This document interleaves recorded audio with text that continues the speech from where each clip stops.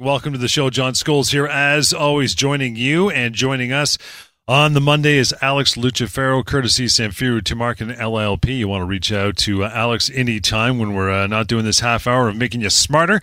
You can do so, 1-855-821-5900. Again, that number, 1-855-821-5900, toll free. Of course, reach Alex anytime, help@employmentlawyer.ca. You can always go to the website. We love it, called pocketemploymentlawyer.ca. That was built and constructed for you to have access to employment law information on your own time, absolutely free and anonymously as well. You'll have gained access to by going to that website of the severance calculator. It does exactly what it's meant to do, calculates the proper amount of severance you should get in the event that you were let go from your job and offered a meager pittance, which is usually what happens when companies are trying to save a few shekels and get rid of you quickly. But you know better now. pocketemploymentlawyer.ca. Use the app and use the website to your advantage. Here and now, call in. We got phone lines about, 7 or 8 of them, more than that, open, ready for your phone calls tonight. If you have questions about your job life, employment law questions, bring them on. Could be for you or a colleague, son, daughter, family member, doesn't matter. We're here to answer them over the next 30. 416-870-6400. 416-870-6400. No reason to be bashful. Be that third voice on the air. Join us on air. And usually your questions are probably wondered by thousands of others, so you're doing everybody a good turn by talking to us here on the show today. The main topic will be employment law, true or false, Alex. But before that, the case of the day, something you've been wanted to talk about, pal. What do you got? Thanks very much, John. Back at it for another week, another edition of the world-famous Employment Law Show.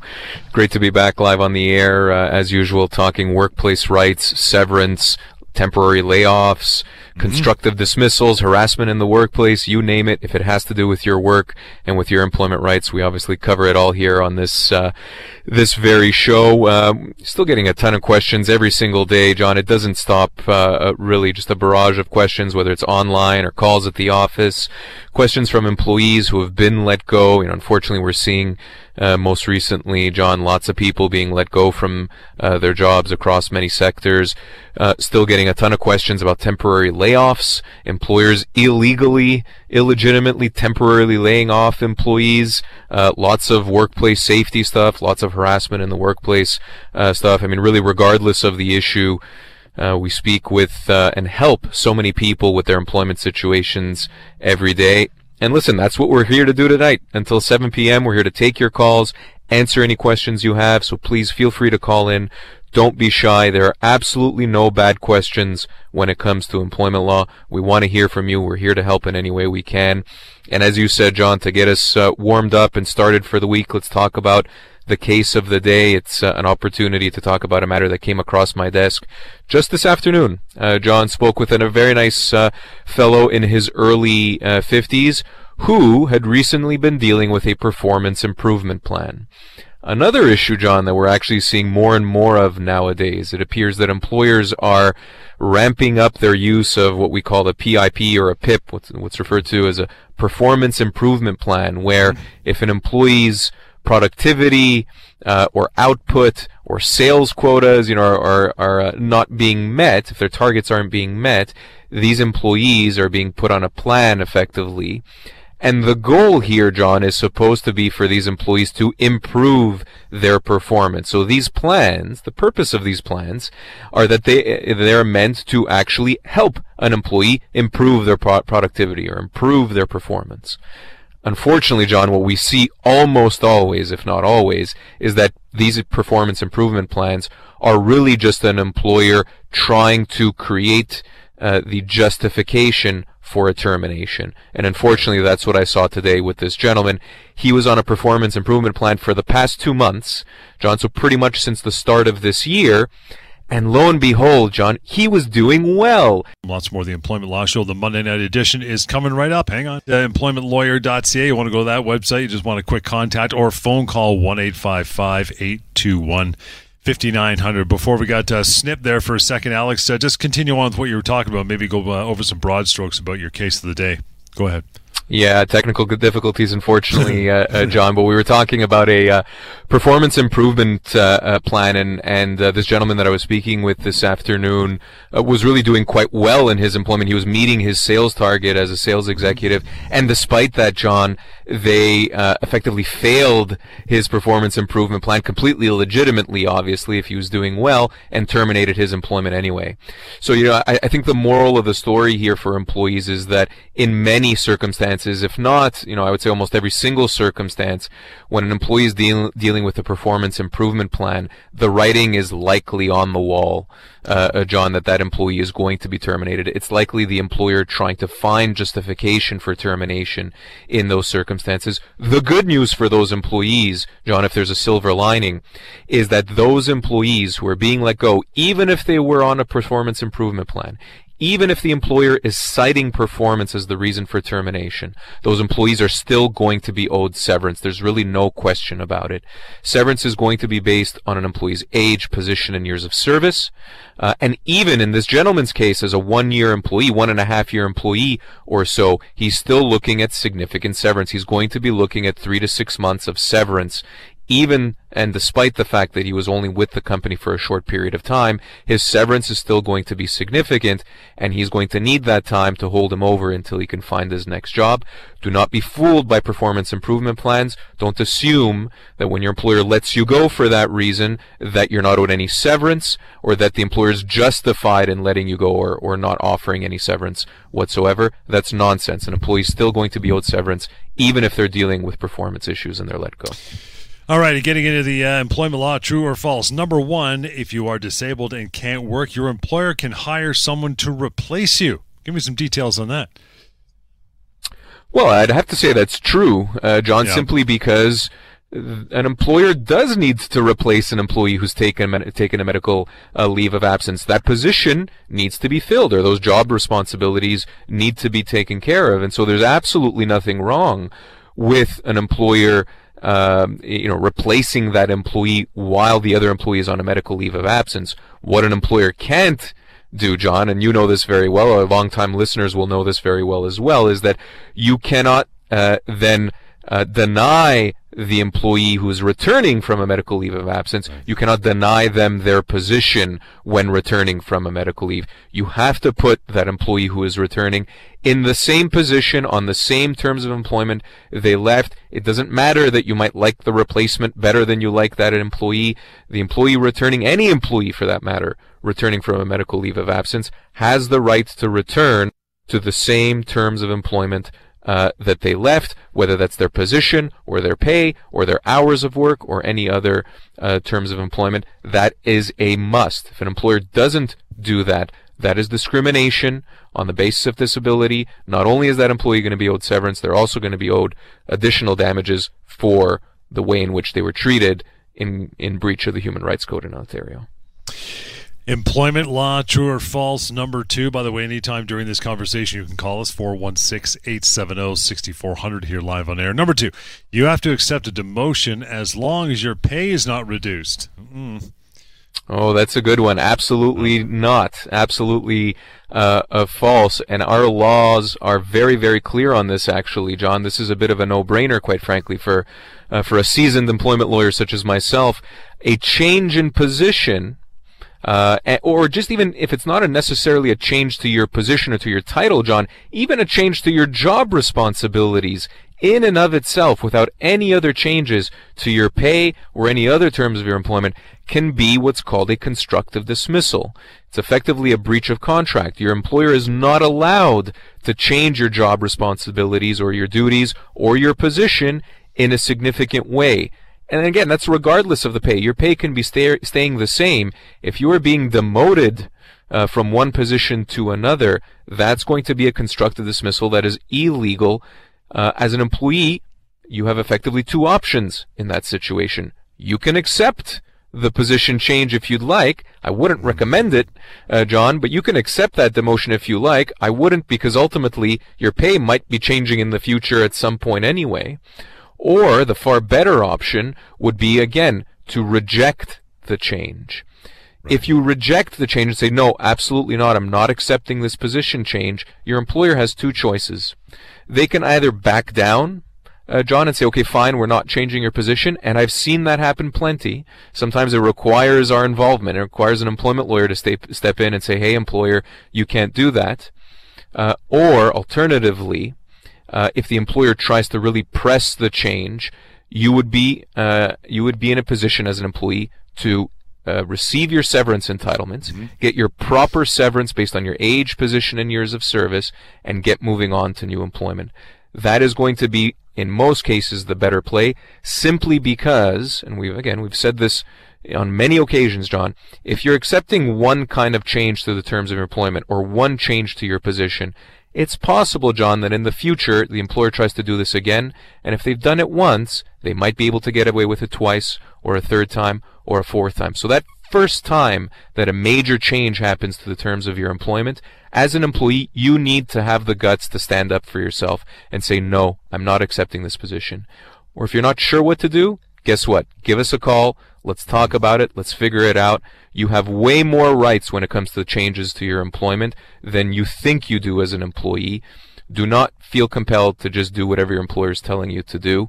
On lots of occasions, that'll be a constructive dismissal. And again, you have lots of options in those kinds of circumstances. You mentioned a call. Want to grab a call? We got some time. Cheryl, thanks for standing by. How are you this evening? I'm good. Hi, Cheryl. Thank you very much. No worries. What's on your mind? So on March 7th, I was let go from my position. I was on modified duties recommended by a doctor that were agreed to by the company, and I wonder if I have a case for discrimination under human rights. Cheryl, was this a unionized position or a non-unionized position? It's non-union. Non-union, okay. So certainly if even 1%, Cheryl, of the decision to let you go was related to the fact that you needed accommodation in the workplace, if the justification for letting you go was at all related to your accommodations or your physical limitations, and related to those issues, then absolutely you would have a claim of discrimination. Absolutely, that would be a violation of the Human Rights Code. An employer actually has quite a high burden in these situations to accommodate an employee.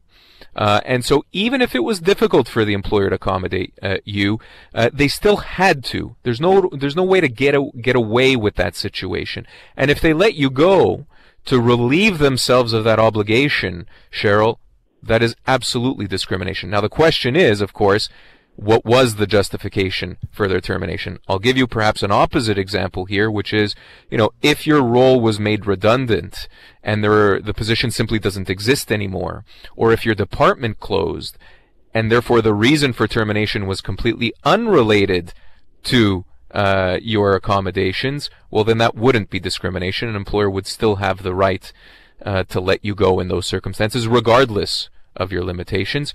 Do you have any sense, Cheryl, of what the reason for termination was?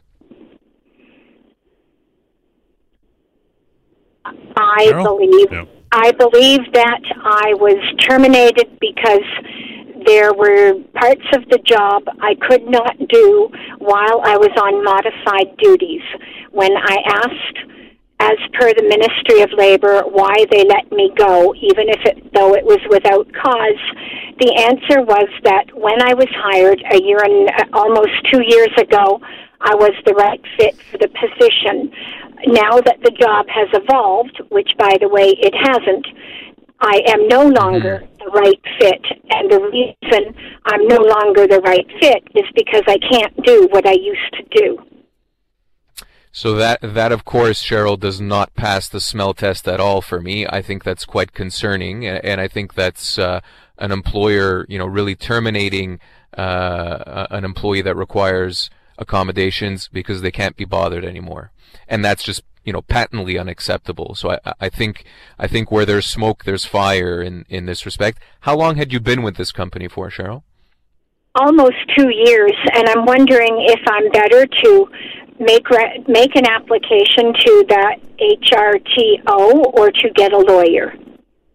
Well, I think your first step would be to have a conversation with one of our lawyers. Let's talk about those various options. Oftentimes, it is advantageous to deal with these issues globally. So deal with your severance entitlements and any human rights issues as a global settlement. But we can talk through those issues, certainly. Listen, even as a 2-year employee, Cheryl, your severance entitlements are going to be significant. We have the human rights issue over and above that. And I think, as I mentioned, I think there are some serious concerns there. My suggestion, Cheryl, before you do anything, before you file a human rights complaint or do absolutely anything, give us a call at the office. John will give you the number. Let's have a quick chat confidentially. Let's just talk about your options. No commitment. More than happy to have a chat with you in that respect. Let's figure out what your best option is and take it from there. I think that, that has to be your step number one. Thank you very much. Cheryl, thank you for the call this evening. Well done. That number, by the way, I give it out throughout the show, 1-855-821-5900. Again, 1-855-821-5900 and help at employmentlawyer.ca to reach out through email. There you go. There's a perfect example, Alex, of, an employer possibly thinking, no, I won't get caught doing this. That this is actually part of the reason, even a small percentage of the reason, because of that disability and the fact that she couldn't be up to snuff, I guess, from their viewpoint, right? Not a good idea. Absolutely right, John. And again, I've said it already. But the bar here for employers, as uncomfortable as it might be, is very, very high. Right? You have to treat employees who are either on medical leave of absence or returning from a medical leave, or who require accommodation in the workplace in the form of part-time hours, or perhaps like Cheryl, there are certain things that she can do and certain things that she can't do. Again, an employer has to play ball, John. They cannot get away with just letting an employee go because it's not convenient, or treating employees differently on the basis of their accommodation needs or their medical conditions. It's not good enough for employers in 2023. Employers need to do better. And listen, there are lots that do just fine and do great. Unfortunately, Cheryl's employer isn't one of them, and I'm sure we'll get a chance to chat and deal with that. Just lining up another call or two here. We'll bounce over to our employment law, true or false. Now, when you're let go, you should be getting paid for a bonus due in the future, possibly, right? Yeah, absolutely. Certainly, if bonus is a regular component of your compensation, John, when we're talking severance, we should be talking about all components of an employee's compensation package continuing for that period. So again, if bonus was a part of your compensation package and you received it maybe quarterly or twice a year or even every year, when you are let go and when we're calculating an employee's severance entitlements, those bonus amounts have to be factored in. There's really no if, ands, or buts about it. Same thing goes for commission. Same thing goes for benefits coverage and RSP contributions. You've got to throw all of those various components into the mix, John, and those amounts could be, significant amounts. On months of severance, we're going to be talking about tens of thousands of dollars in a lot of cases. Want to get to a call here from Alan. Alan, thanks for hanging in for a moment. How are you? Good. Good. What's on your mind, pal? I was wanting to quit or retire. I'm 71, and I worked for them for 23 years. I just wondered if there's any rights, anything that I'm entitled to when I leave. You know what, Alan? It's a question that we get extremely often, although it's a relatively simple one. In the case of any resignation, so whether we call it a retirement or whether an employee is simply resigning from their employment, there is not going to be any severance owing in the ordinary course of things. The only way in which severance may be owing in the event of a resignation is if that employee is resigning in protest of a major change to the terms of their employment. So again, it's what we call a constructive dismissal. We were talking about it earlier in the show. If you feel like you're left with no choice but to resign because perhaps you're being demoted in your position, or your compensation is changing in a negative way, or for any other major change to the terms of your employment, well, then that's something that's worth discussing, because a resignation in those circumstances may very well be a termination. But if this is a resignation or a retirement, Alan, in the ordinary course of one's career, and there's really nothing kind of overly complicated about it, listen, sounds like a long and fruitful career. but there are no severance entitlements there. Only a congratulations, and hopefully your commitment to the company is recognized, and off you go to to hopefully bigger and better things. Yeah. Okay. I'm just right. I mean, I figured that. So. Okay. Yeah, it's always worth checking. No, thanks, Alan. Appreciate the call. Yeah, it's often that way. If you're the one pulling the plug after that many years, it's have a great day. Hopefully greener pastures. But yeah, you're not owed much unless they want to give you some on your way out the door, which don't know if that happens much these days. Anyway, employment law, true or false? Here we go. Fifth one is your employer did not approve your overtime hours. It means you won't get paid for overtime work. Yeah, also not necessarily true, John. I mean, in the ordinary course of things, you do want an employer approving overtime. But if you, as an employee, John, could show that if you have evidence that you actually worked that time, right, and there is justification in doing so, right, so you're not just sitting in the workplace, twiddling your thumbs, right, there is actual evidence that there was work to do and work that was completed, et cetera, et cetera. You don't need explicit acceptance or explicit acknowledging that overtime needs to be worked. The proof is in the pudding. The proof is in the pudding that there was work to do. It required you to complete it, and you did the hours. There's almost kind of an implicit acknowledgement and acceptance there that the overtime is required. So, listen, I would caution all employees to make sure, John, that when they're working overtime, that they're running that by management, right? Running it by their supervisor or by their management team and getting that approval. If you have to work the overtime and by some chance you didn't get that formal approval from your management in writing, I wouldn't worry about it too much. Bring it to your employer's attention as quickly as possible. If they deny you, that's going to be a problem. You would still be owed that overtime pay. And actually, John, when it comes to things like overtime, when it comes to things like vacation pay or unpaid wages, the Ministry of Labor might be the right place to go. They're certainly not the right place to go when it comes to severance. When we're dealing with a severance issue, you want to speak with an employment lawyer. You do not, absolutely do not want to go to the Ministry of Labor. But again, things like overtime, vacation pay, the Ministry of Labor might actually be the place to start. And, I imagine, again, even without express consent from management, you'd still get that overtime paid.